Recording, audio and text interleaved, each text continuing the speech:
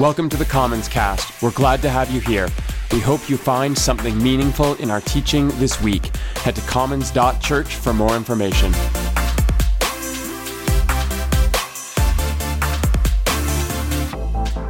Our series, Stories of Shadow, has been an edgy one.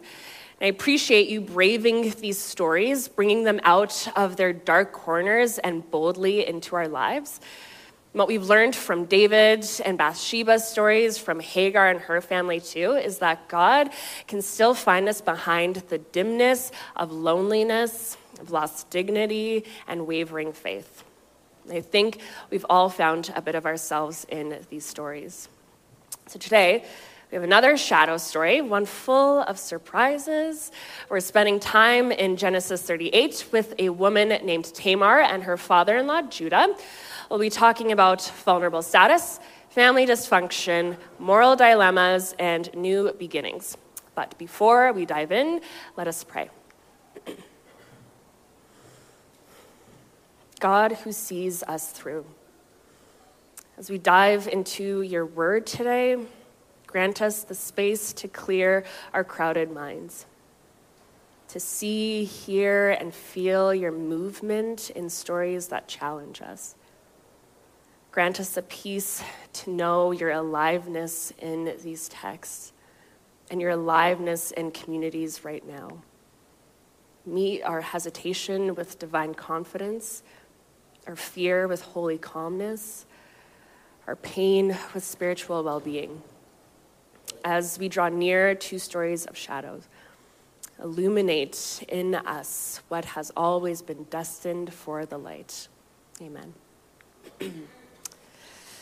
Now, we're first introduced to Tamar in verse 6. A man named Judah takes her as a wife for his oldest son, Er. And as quickly as this relationship is introduced to us, Er dies, just like that.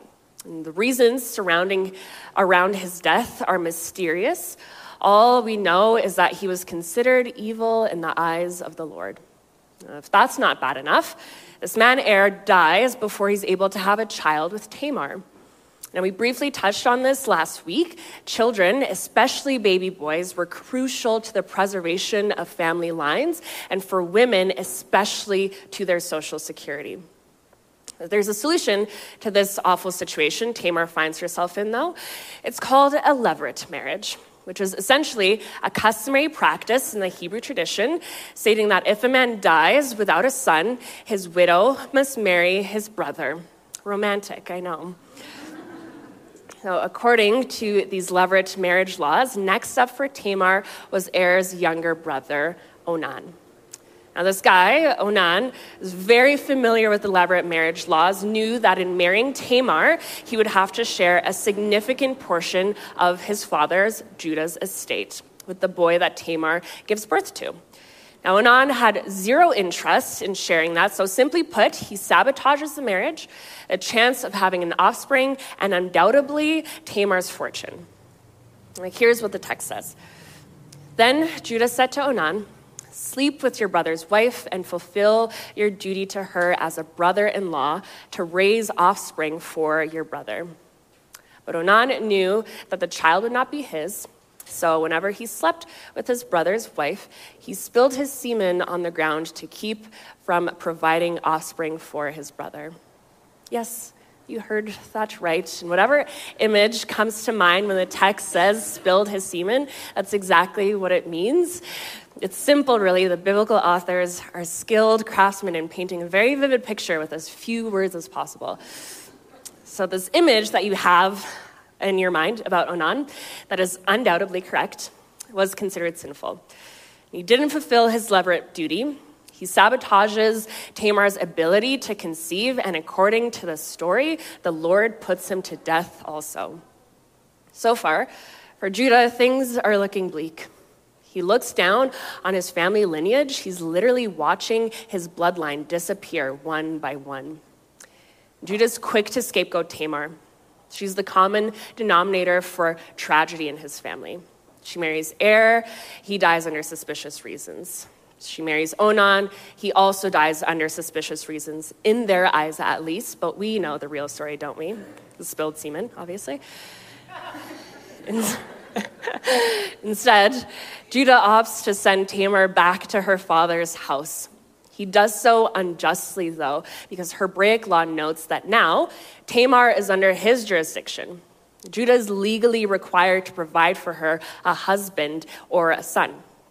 And Tamar is a foreign woman in a foreign land with nothing to her name. She's stuck, and Judah knows this, but as he sees it, he has to cover for himself before he can cover for her. He wants to get rid of this woman as quickly as possible. In his eyes, she's wicked. Death follows her wherever she goes. And he's not about to risk marrying her to his youngest son, Salah, not with the way things have been going on so far. Judah, a man of privilege and power, is accustomed to all of the ways he benefits from the patriarchal customs of the ancient Near East. And he's quick to place blame on a vulnerable Tamar. Judah, like Abraham, like David, is not a monster by any means. However, the way he chooses to deal with his Tamar problem is far from excusable, especially given the power differential he has over her. A momentary lapse in judgment from someone in power is not the fault of the young woman he's marginalized. Think about some of our modern examples where we tend to blame victims. A high unemployment rate or a competitive rental market is not the fault of recent immigrants. Just like a violent perpetrator is to blame not their most recent victim who fearfully chose to stay silent. There are many ways that you and I will benefit and participate in systems that work for us while simultaneously impoverishing others. If we let that broken system be the lens by which we choose to treat the world and people around us, if preservation of power is our main motivator, we've lost the plot entirely. And it seems that Judah has too, for now at least. Now, these two characters, Tamar and Judah, are going to take us on a journey, a roller coaster where you're not actually too sure who's good and who's bad. They're two flawed protagonists with two entirely opposed lived experiences that weave around each other in really unpredictable ways. But first, to understand Tamar's story, it's important to familiarize ourselves with Judah's complicated family history. A couple of chapters back in Genesis, Judah's father, Jacob, marries and has children with a set of sisters, Rachel and Leah, and their female slaves, Bilhah and Zilpah. These relationships are fractured by fits of jealousy and prolonged barrenness and just so much anger. This is the family that Judah is born into. Jacob has 12 sons, and as these men grew up, Joseph, the youngest son of Jacob, was absolutely cherished by their father. His dad even made him this ornate, bedazzled robe and publicly proclaims darling Joseph as the favorite. Harsh, I know. Deeply hurt by this, and after an attempt to murder him in a nearby village, Judah convinces his brothers to sell him into slavery, as one does, I guess. And clearly, Judah likes to get rid of his problems. Out of sight, out of mind is his motto from the get. And still, after all of this work to get rid of his Joseph problem, his father still doesn't favor him. This is a huge sting to Judah's ego. Judah has daddy issues tenfold now, and all of that resentment builds up for years. And it's not a stretch to imagine that he misplaces a lot of that blame when he himself becomes a father. So without excusing any of Judah's behavior, it's important to note just how much one can be influenced by family history. How a parent's personality traits will, without a doubt, show up in their children's lives. I see this in my own life every day. My insatiable desire for drama and gossip, that comes from my mother. We love a good story. And my inability to show up anywhere on time, well, that comes from my dad. Schedules are mere suggestions to us. And without airing all of our dirty laundry, let's just say it's sometimes really hard to shake the dominant character traits we all inherit from our family trees. The Judah that Tamar meets enters her life with all of this baggage. His actions in her life are both a product of nature and nurture, or lack thereof. Now, Tamar is extremely vulnerable in these circumstances. With no husband and no male heir, she's as good as dirt. So when Judah sends her back to live with her dad, with zero intention of marrying her to Shelah, he takes away her agency. He fails to deliver on his end of the promise. Tamar knows this, she knows what she's owed, and she knows that she's being cheated out of a decent life. The theologian Kimberly Russell notes this about Tamar's boundedness to the patriarchal laws, squeezing the life out of her future. She writes that power systems and institutions such as patrilineal inheritance, which limits women's access to power in the public square, laws that allow male relatives to annul vows made by women, and customs that frame women as property all work to control the procreative abilities of women. The systems of power governing women's bodies have existed from the dawn of time.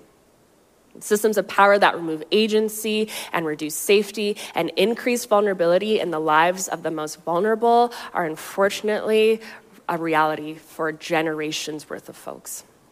There's little comfort when we read the text in a world today that perpetuates cycles of violence, but I do believe that there is comfort in the way that Tamar moves her story forward. It's unsettling, but it's remarkable how Tamar propels herself out of the grim shadows in a really, really brave way. So let's keep reading. After a long time, Judah's wife, the daughter of Shua, died. And when Judah had recovered from his grief, he went up to Timnah to the men who were shearing his sheep. And his friend Hirah, the Adullamite, went with him. When Tamar was told, "Your father-in-law is on his way to Timnah to shear his sheep," she took off her widow's clothes and covered herself with a veil to disguise herself, and then sat down at the entrance to Enaim, which is on the road to Timnah. For she saw that though Shelah had grown up, she had not been given to him as a wife. And when Judah saw her, he thought that she was a prostitute, for she had covered her face.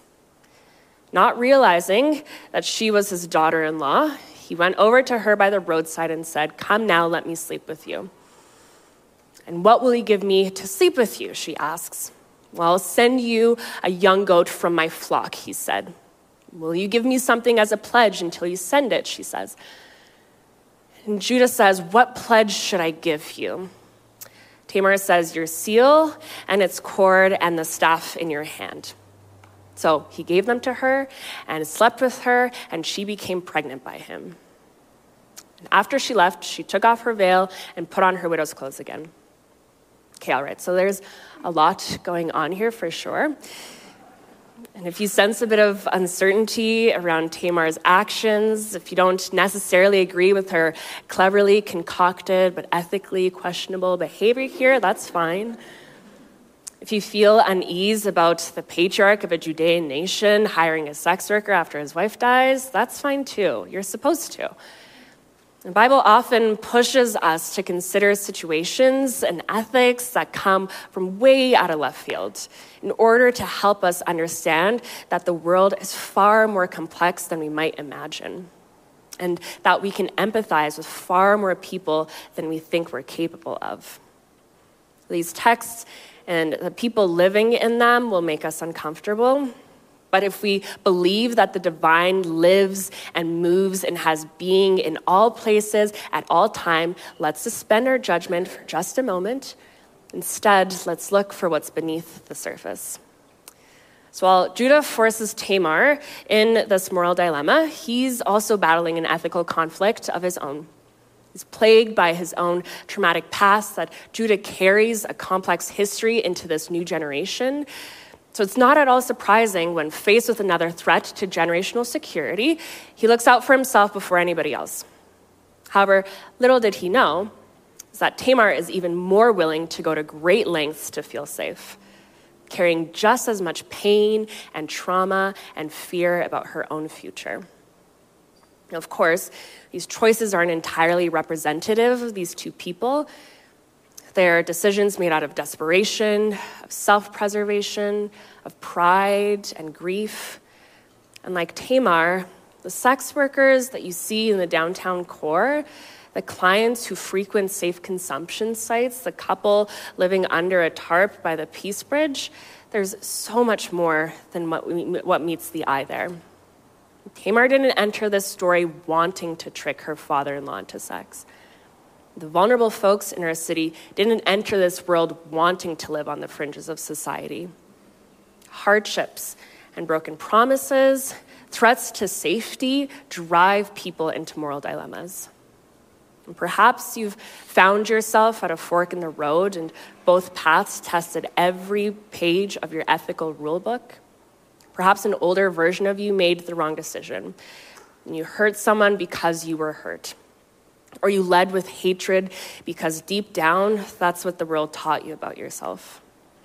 And just know that like Tamar and Judah and David and Bathsheba and all the other narratives left for us to explore, you are so much more than your worst decision. That's not how I see you, that's not how this biblical author sees you, and that's not how God sees you either. Like you, the divine is not finished with these two. No, we still have so much more to learn from them. So if we keep reading, after a while, Judah sends his friend, the Adullamite, with the young goat so that he could get his pledge back. His friends asks these men, where is the shrine prostitute who was beside the road at Enaim? And the men reply, well, there hasn't been a shrine prostitute here. He reports this back to Judah, who says, fine, let her keep what she has, or we will become a laughingstock. After all, I did send her this young goat, but you didn't find her. 3 months later, Judah finds out that Tamar is guilty of prostitution and is expecting a child.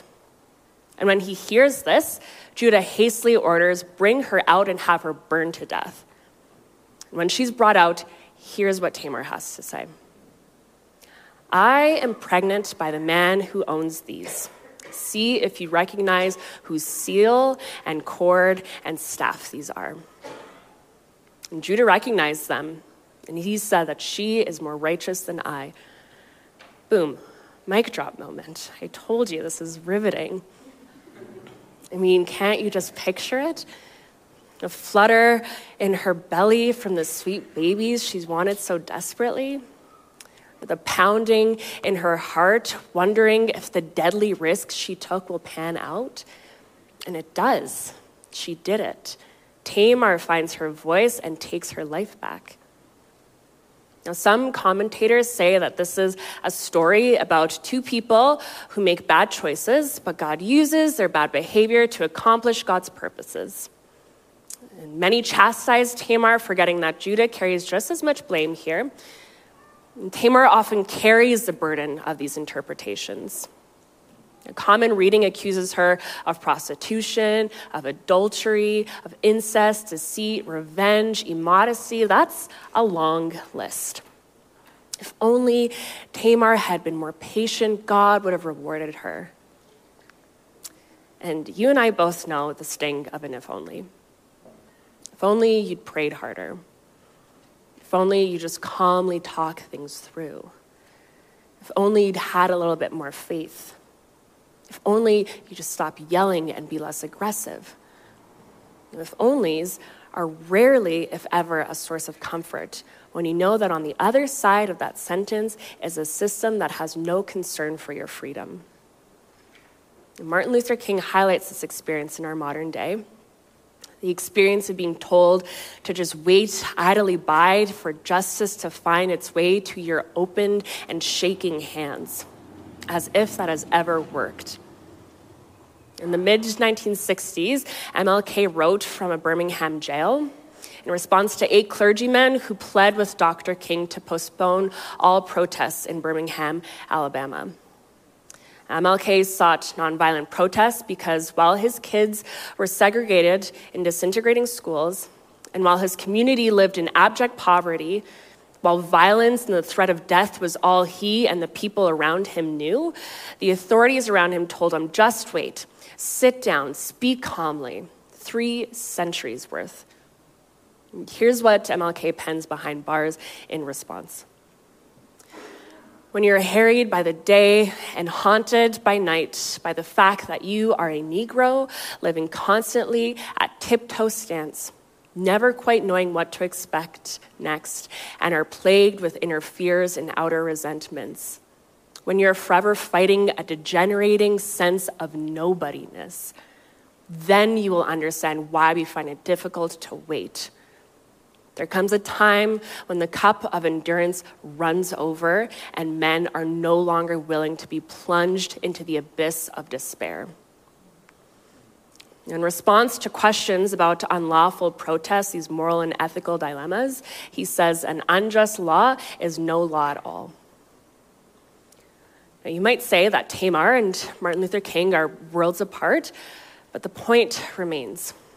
When vulnerable people are continuously oppressed, when they're told to sit pretty and wait for justice to come their way, when their voice isn't heard, when cries aren't acknowledged, when they're told to hold out hope and that's all they've ever been doing, the time comes when compliance is suffocating, when the knee of oppression pressing down on your airways has to move, and you just need to find a way to breathe.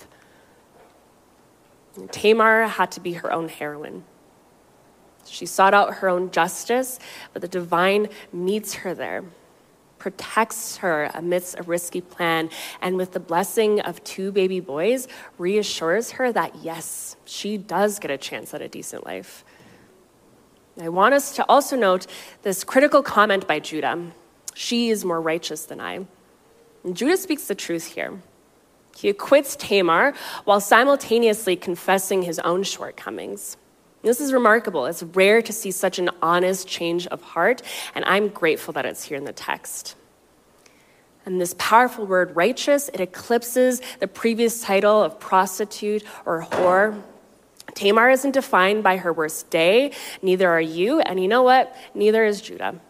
Because in later chapters, Judah eventually reconciles with his brother, Joseph. Remember the one he sold into slavery? How could you forget? This is a gargantuan change in character. It's beautiful, and it leads us to believe that perhaps he learned something from the most unsuspecting person. The woman he so badly wanted to get rid of helped him find his way back to the brother he'd once rid himself of too. And what I love most about this story, and what I hope that you do too, is how without even knowing it, they moved towards their better future.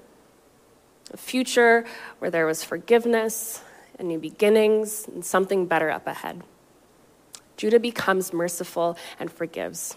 And Tamar's name is exalted. She gives birth to twins and finds herself central in Christ's own lineage.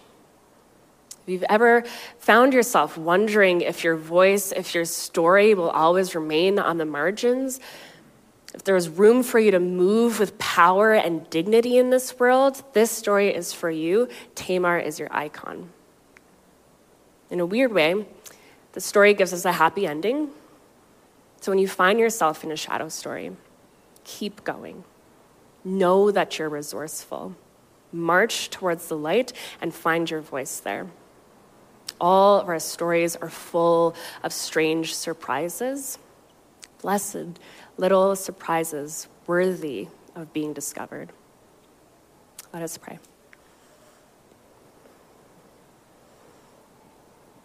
God who seeks us out, help us to make sense of our stories, how they formed us to believe that love is scarce and tumultuous and elusive.